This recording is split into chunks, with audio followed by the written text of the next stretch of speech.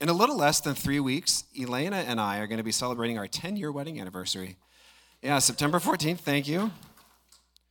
Yeah, we'll be celebrating. It's going to be a lot of fun. We're looking forward. We're going to get away for a little bit, which you just can never do with kids. And when she's in nursing school, so it'll be a nice little break. But yeah, 10 years. We got past the hard part, and I'm looking really forward to getting into the really hard part. So that's Now, what I've found, though, as being married is that I've gotten girlier with time. Anybody else found that? Demetrius, you got married? Like, when I first got married, I swear I was manlier than this. I think I was. Because my memories seem to serve me that way. I remember, particularly, there was this camping trip that our church went on years ago when we were newlyweds. I think it was before Victoria. Elena was working. She couldn't go, so I went by myself. And if you're wondering, I wonder how the church family camping trip went. We've never done it again, so that should tell you how well it went. And so I was packing my bag, and I'm at camping. I know what I'm doing. A tent, sleeping bag, thin little easy-to-pack mattress. I got hot dogs, hot dog buns. I threw some mustard in. Like, that's it. Like, I'm totally fine. And she was like, you can't. Oh, hon, you can't do that. That's not going to be very comfortable. I'm like, this is camping. You rough it. I'm ready for this. You don't understand. When I was a kid, I camped sleeping in the back of my dad's truck under the canopy with the windows vented for my brother's gas. I am set. I'm going to have my own tent. This is the Ritz. But she was like, no. So she goes to Fred Meyer. She bought a new cooler because she thought mine was too beat up. And she packed all these like nice snack foods in there. She bought a thick air mattress. I'm like, this is just ridiculous. Like, I hope she kept the receipt. I go on the trip, I unpack it, and immediately I was like, this mattress, though. And I'm opening up the cooler, I'm like, these snacks are so delectable. And I didn't realize that was the beginning of the softening. That was the beginning of things to come. I'm this close now to doing the cucumber over the eyes bathrobe face mask spa day. That close. You suggest it to me in the right mood, and I'd be like, I'll do it. Like, I've got the cucumbers, and I know where Elena keeps the mask, so let's go for it. And this week, in fact, we were watching every night, because it's the only break we get, we watch a show together. Sometimes it's The Office. And this week it was Julie and Julia, the chick flick. And I know what you're thinking. Elena suggested it, and I humored her. She didn't. I suggested it. And this wasn't one of those things where I was like, Elena, you've had a long week. Let's watch Julie and Julia. I was like, I've had a long week. Let's watch Julie and Julia. And if you haven't seen it, it's about Julia Child and Julie Powell, who writes about Julia Child, tells both their stories simultaneously. So there's a lot of stuff about Julia Child's formation. And there's one scene that actually stuck out to me this time, and it's when she's in Le Cordon Bleu, the French cooking school, and she's in Paris, and she's learning to cook. In the, I don't know what to call maitre d', the person in charge, she hates Julia Child in the movie. I'm guessing it's real. Because she's American, and Julia Child was like 1,000 feet tall, so that didn't work in her favor either. And there's a scene where they're making eggs, and it's this moment where the woman comes in, and Julia Child does really great in front of her, and she's all affronted and leaves. But they're making omelets, and she butters it just right, flips it just right, and it was actually a really well thought out scene I didn't think of until I watched it this week, because eggs are, in fact, the benchmark for chefs. They make the new chefs master eggs, and the reason why is that they're very simple, and everything you need to be a great chef is in the well-done preparation of an egg. They need to be fresh. You need to nail the timing. You need to nail the temperature. You need to nail the method.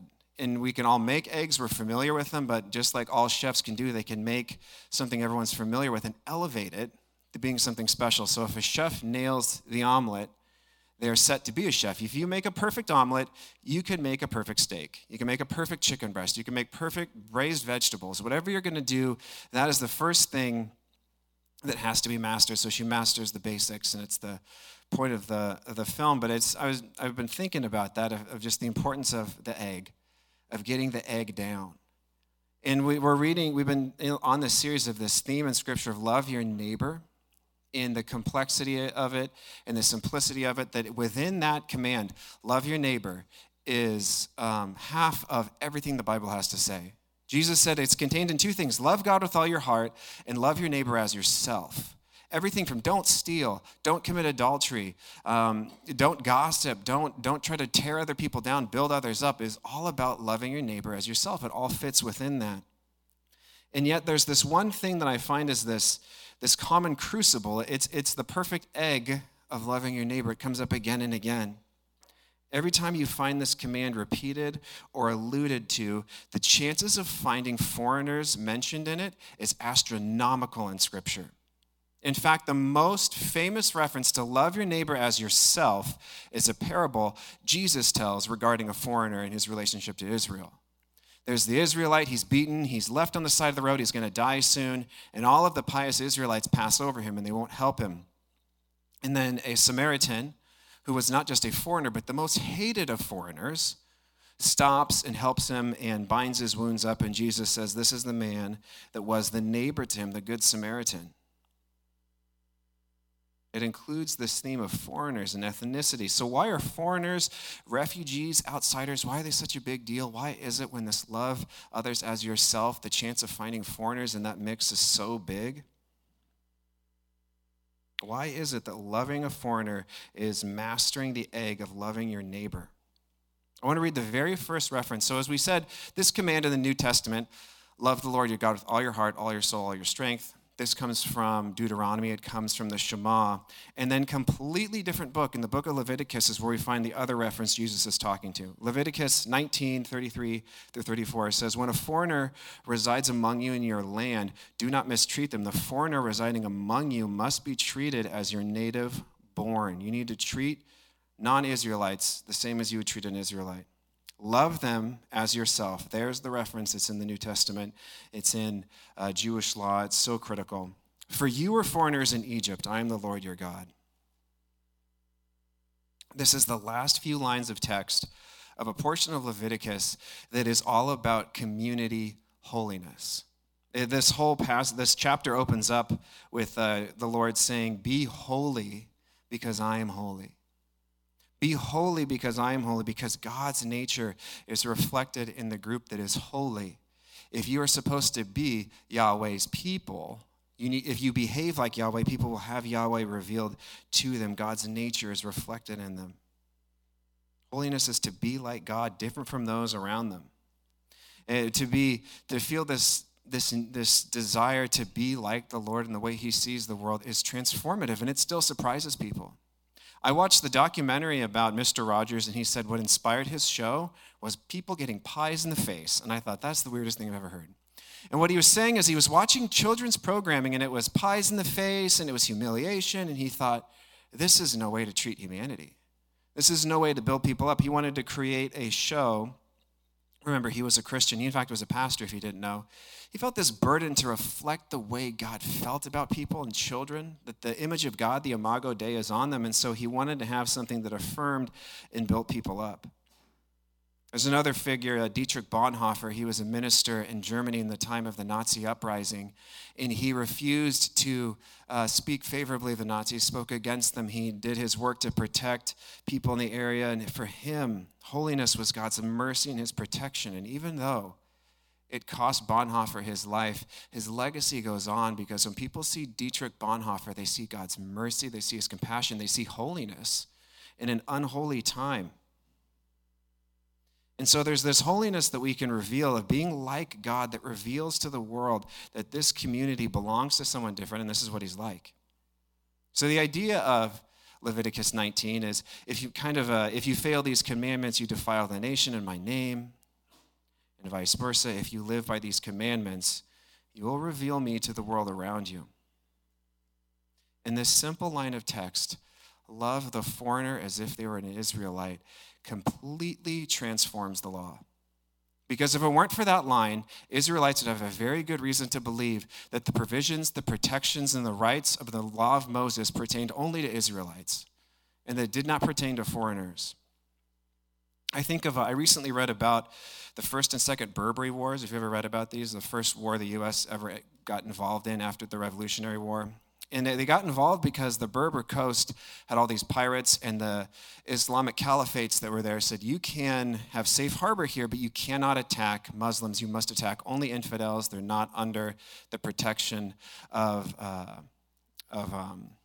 the Quran in their interpretation of it in the Berber coast. And so this went directly against particularly American values. America became this Enlightenment nation where the law applies to everybody. It's actually something unique about the United States. You don't have to be an American citizen to have the right of free speech.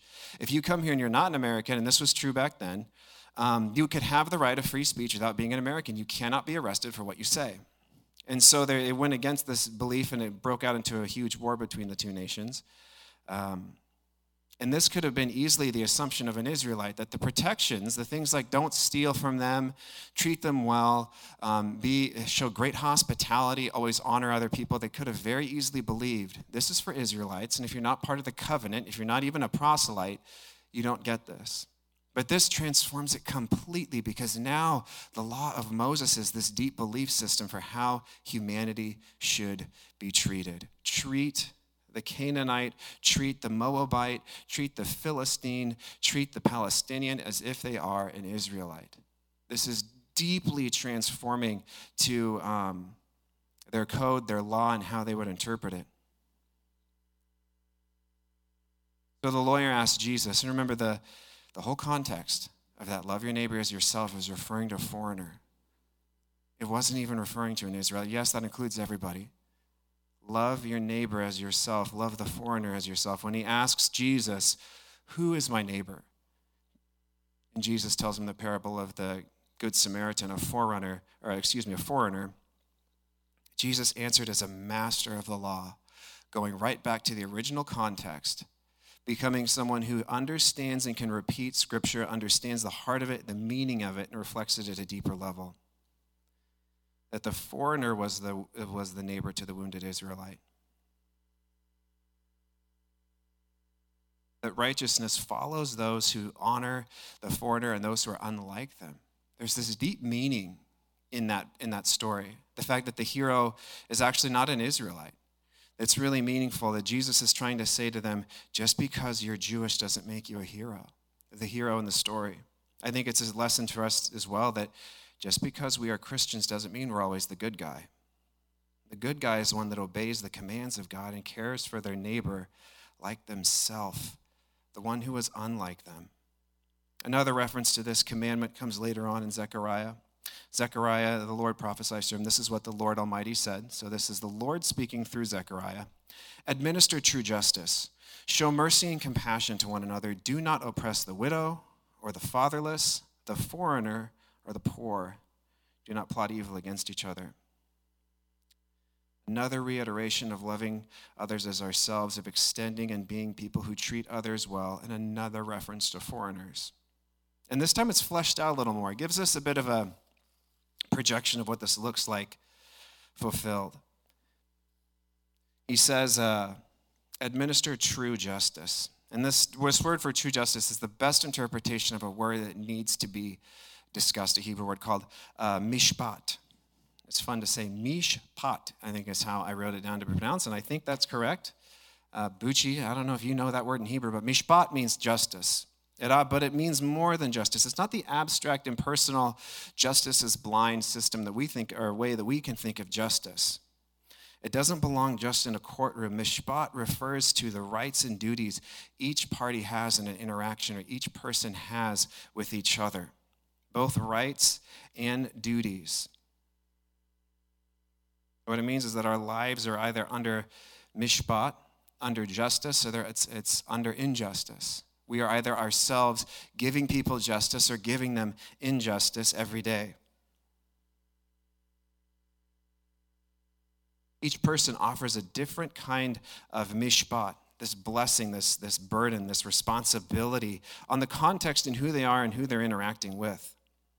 So a person who is ridiculed and humiliated in front of everybody, their mishpat is their right to be vindicated. That's their right. That is the mishpat for them, is that it can be also what a person has as a right under a justice system or under a just interaction. And the one who ridiculed them, their mishpat, is to vindicate that person, to apologize publicly. If they did the damage publicly, they must do the healing publicly. And if you read the law of Moses, there's so much about to the degree that you do the damage, you must yourself work to undo the damage. And that's this interaction of mishpat, what a person is has a right to and what a person has a duty to. Across your life, there are areas where you have power. Power to do things that other people can't do. Power to exercise a level of justice in someone's life. You know, it's said, with great power comes great responsibility. But if we could blend two languages today, we could say, with great power comes great mishpat, a responsibility to set right what we could actually control. I was in Sun River this week, and me and Camille, we went to get coffee and a croissant. It was a fun dad-daughter time, and as we're walking back, these two guys got in a fight at a roundabout. Roundabouts make fights. That's what we don't have them over here. People don't know how to use them. And so they get in this fight. They pull their cars over. They're yelling at each other, and I've got Camille, and I'm like, we're going to go the other way, and it looked like they're about to fist fight.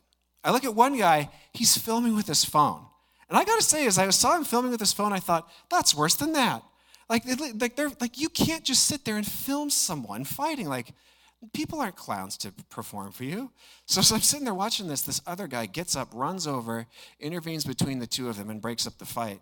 And it was just this, I don't know, a sudden study of the tale of two men. One who sits there and gawks and watches, and the other one that took the responsibility and realized, I have a cool head, I have a responsibility, maybe he doesn't know Hebrew at all, but he had a mishpat, and he acted on it, and he brought to that moment some justice.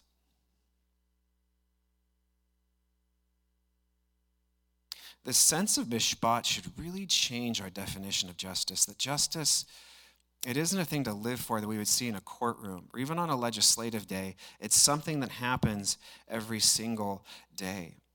That in the Hebrew idea of thinking about it, giving water to the thirsty, clothing to the poor, giving kindness to the downtrodden, is a unique anointing of mishpat on each person who can do so. It's not always the same. It's contextual. There's this interesting thing. Wealthy landowners in the law are required to do something weird in the law of Moses. They're told to just kind of suck at harvesting on purpose. They're told, don't be too thorough. When you're harvesting your wheat, let some fall. Don't rush. Be a little bit messy so that the poor can come behind you and glean. And they can come, and the people who don't have fields can come and take what fell out of your bags and what fell from your harvesters, and they can glean up this food. And that command is only given to landowners. It's not given to everybody else. It's not given to people who have other jobs and do a bad job on purpose so someone can pick up your wages you leave behind. It's a unique responsibility, a unique social responsibility on that person to do what they do in their power and their resources to care in a unique way. Every one of us in this room then would have a different sense of place. A manager at work is going to have a very different place of justice and mishpat than a person who's just a general associate. Every one of us in here has a different place, and where we are is different. I have a different role at home than I do at work, and I have a different role when I'm in the store. Where we are every day, though, there is an anointing, there is a responsibility, and there is a right. Gifts of boldness and the resources God gives you, the courage and perspective you have to offer, these are all anointing points for us to be people of justice in this world. And this command, it isn't given to judges. It's not given to administrators. It's not even given to people in charge of families in the time of Zechariah. It was given to specifically the nation, everybody else. All of you, administrate justice was to the nation, requiring that every inhabitant in Judah promote social harmony, respect, and sound judgment throughout society.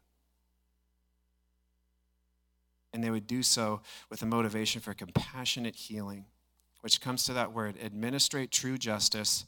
And the second thing he tells them, he gives them two commands, show mercy. In Hebrew, it's two words. Administrate, I was just saying it too. Mishpat and show chesed. Chesed is a notoriously difficult word to translate into any other language. It's the most proprietary Hebrew word you can find, and I'm going to do my best. But it's a multifaceted, complicated word that is often ascribed to the love of God, how he acts, how it's a love that motivates one to do. It's a love that motivates someone to completely show attention. You don't forget, when your kid goes to school for the first time ever, it's not like, oh yeah, I forgot I've got a kid and they're in school today. Like, you're thinking about them. You're thinking about them constantly, like, oh geez, it's lunchtime. I really hope they're eating okay. I hope they're making friends today. That would be a kind of hesed. You love your kid to that level that it can kind of consumes you a bit. Hesed would have been, even the guy that in my story about in Sun River that gets up and leaves, what motivated him to get up from a seated position, stand up on his feet, and quickly walk over and break up the fight was a hesed. It was a compassion for the group, for the community, to stop this fight from happening in front of all of these kids that motivated him to do something. One of the best pictures of hesed you can find is Jesus coming and dying on the cross. A compassion that drove him to act. It was an act of loving kindness and mercy. The way that you forgive your kid over and over again, that is hesed. The way Christ forgives, goes on the cross, dies. In fact, a lot of people think that the fruits of the Spirit, love, joy, peace, patience, kindness, goodness, gentleness, faithfulness, and self-control, they think that was Paul's attempt to translate hesed to Greek, trying to come up with these multiple words to give you an idea that when the Holy Spirit's in you, it produces hesed, a love that acts, a love that changes. For God to feel hesed is for God to be God, but for humans to feel hesed is a transforming thing. Hesed kind of love makes men better men. I was listening to a stand-up comedian, Bill Burr. I don't know if you guys ever listened to Bill Burr. He's famously angry. And so this has been his whole career. Is he just gets on the stage and he rants and he's very funny, so he can do it in a funny way, but you can tell, like, he's not acting. That dude is actually mad right now. And he's just this explosive anger. And this really weird story came out about him, and I saw his bit on it, and it's this shift in him. He's had a kid recently, and he was telling this story. I forgot what he was even mad about, but he's mad in the kitchen. Something dropped on his foot, I think, and he's just yelling, swearing, and cussing. He's flipping out, and his 2-year-old daughter comes running in going, Dada, Dada, I'm sorry, Dada. And she comes running in, and it just completely wrecks Bill Burr. And he had this moment where he just thought, she's coming in thinking that he's mad and that she's going to say she's sorry and how abusive that could be. He grew up with an angry father, so he has this moment where his heart breaks. And he hugs his daughter and says, no, it's not you. It's never you. And he goes on, this is his stand-up bit. He's talking about therapy he's going through, the things he challenges, and that every time he's about to lose his temper, he remembers that, Dada, I'm sorry. That is hesed. It's this sense of compassion for that girl that's driving and changing, making him act, making him better. It pursues him. It's always on his mind. It's a forgiving love, a gracious love, a graceful love. And I have to say, it's very easy to hesed your child. It's very easy to plan for them, to work for them, to serve them, to be thinking about them constantly ready to forgive them over and over again. It is harder to hesed an outsider, to lovingly forgive and be there for an outsider. Yet this is what God prophesies through Zechariah. This is what I want the nation to do, to truly love everyone, down to the foreigner, down to those that can't defend themselves. As the old adage says, a true measure for society is the way it treats those who cannot protect themselves. And this is what was to mark the nation. I think about these passages, I think foreigners are foreign. We do not understand them, and they can be difficult. I think God anoints us in many ways to go through certain walks of life that we could identify with somebody else. Nobody can minister to a drug addict like someone the Lord has drug out of drug addiction. And so God connects with us in a unique and powerful way through those things. But on the flip side of that, it can be a barrier to really, really love someone completely different than you, who is unknown.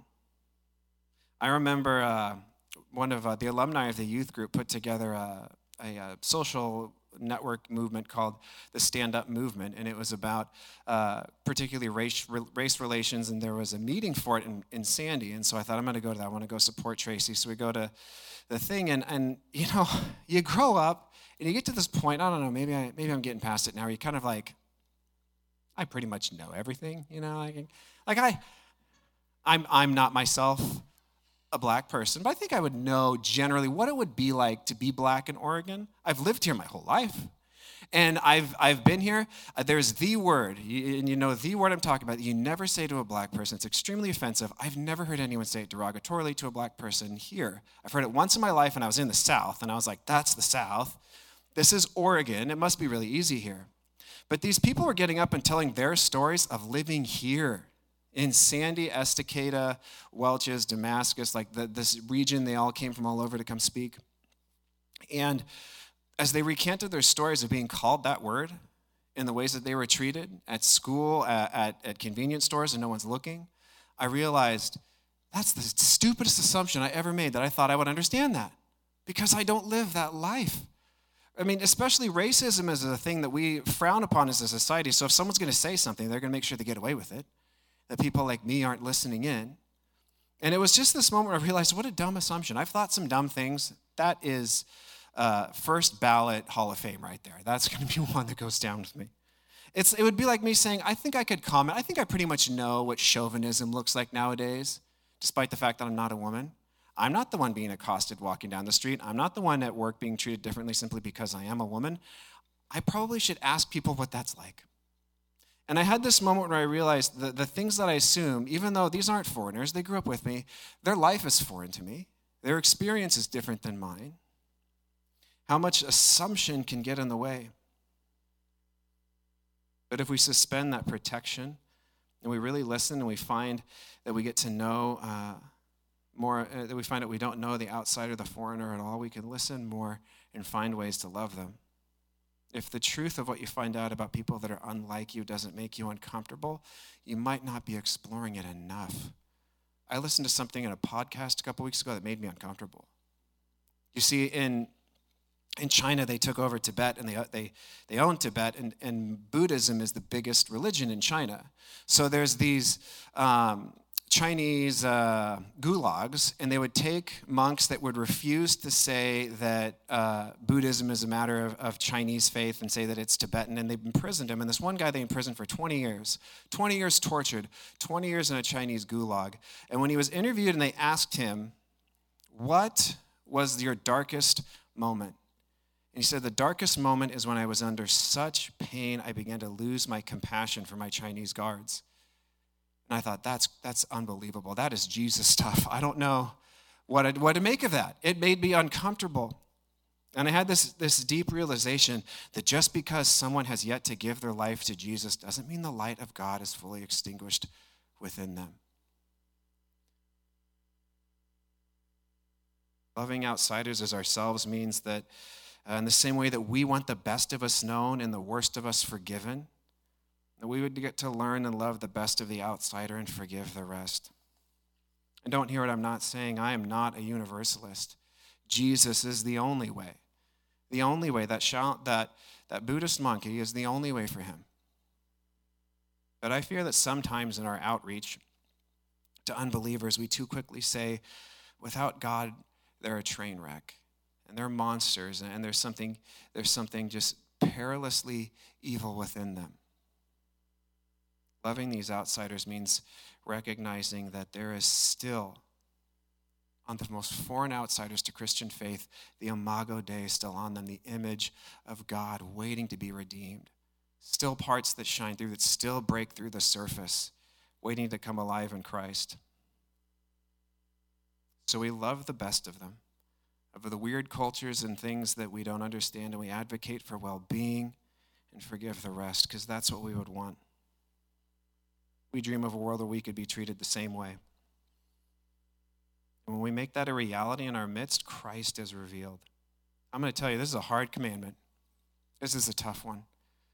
Love your neighbor as yourself, including specifically, always seems to be tagging along foreigner, the one not like you, the one who doesn't think like you, that doesn't worship like you, that doesn't look like you, that even themselves has moments where there are big things they need to repent from.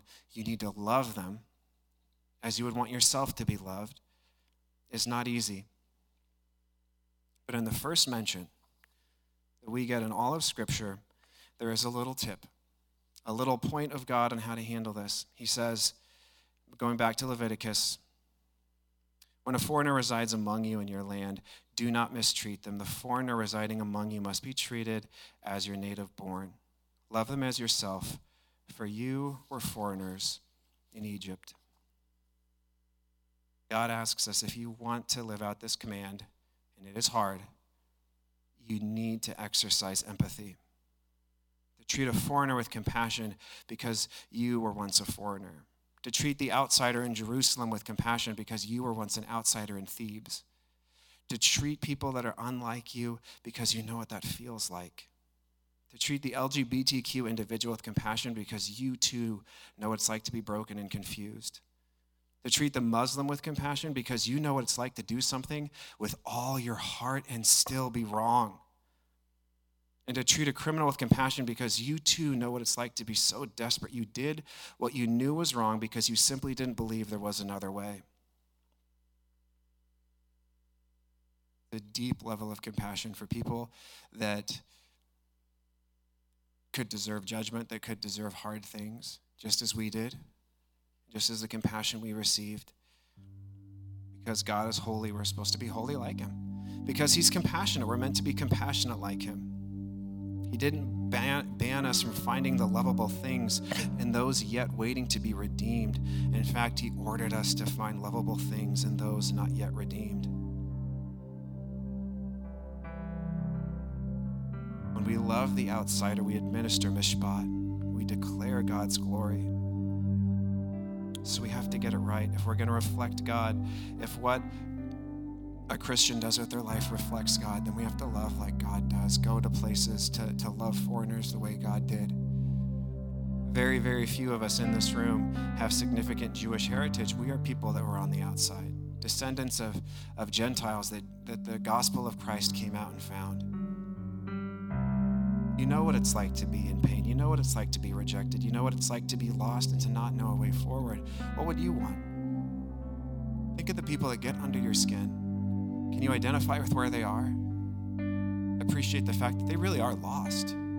It is hard to find the way forward. If they knew it, they would do it by now. Have you ever felt like that? And can you let the empathy, guided by the Holy Spirit, guide you to be to that person who you wish someone would be to you? This is the hesed that we are meant to feel for foreigners, for those on the outside that aren't like us. I want to pray for us. Lord, today I ask that through your Holy Spirit speaking to us, even using the pain of the past and the way that you pointed your own people who are just out of slavery to not forget slavery, but to recall those hard days, to remember it, and to let that motivate them to treat others well. God, I pray that you could help us make the best of the past wounds, that we wouldn't have experienced them in vain. But even now, by our compassion, the anointing of God reaches into the past and redeems that pain because it's turned into empathy. Empathy that expands the gospel, that opens up minds, that changes this world. God, I pray that we could bring people to the only one that brings hope, that in all the ways your light and hope breaks through the broken and comes through those who aren't ready yet. Lord, would you help us under your Holy Spirit, bring a symphonic connection that all that light leads home to the Father, and there's only one way to the Father, and it's through his Son. God, I pray that our church would be an incredible light to this community, that we would reveal you brightly and give us a gift to connect with people that are naturally difficult to connect with. Thank you, Lord, for the healing you did in our lives, and help us to partner with you in the healing you do in others. In your name we pray. Amen.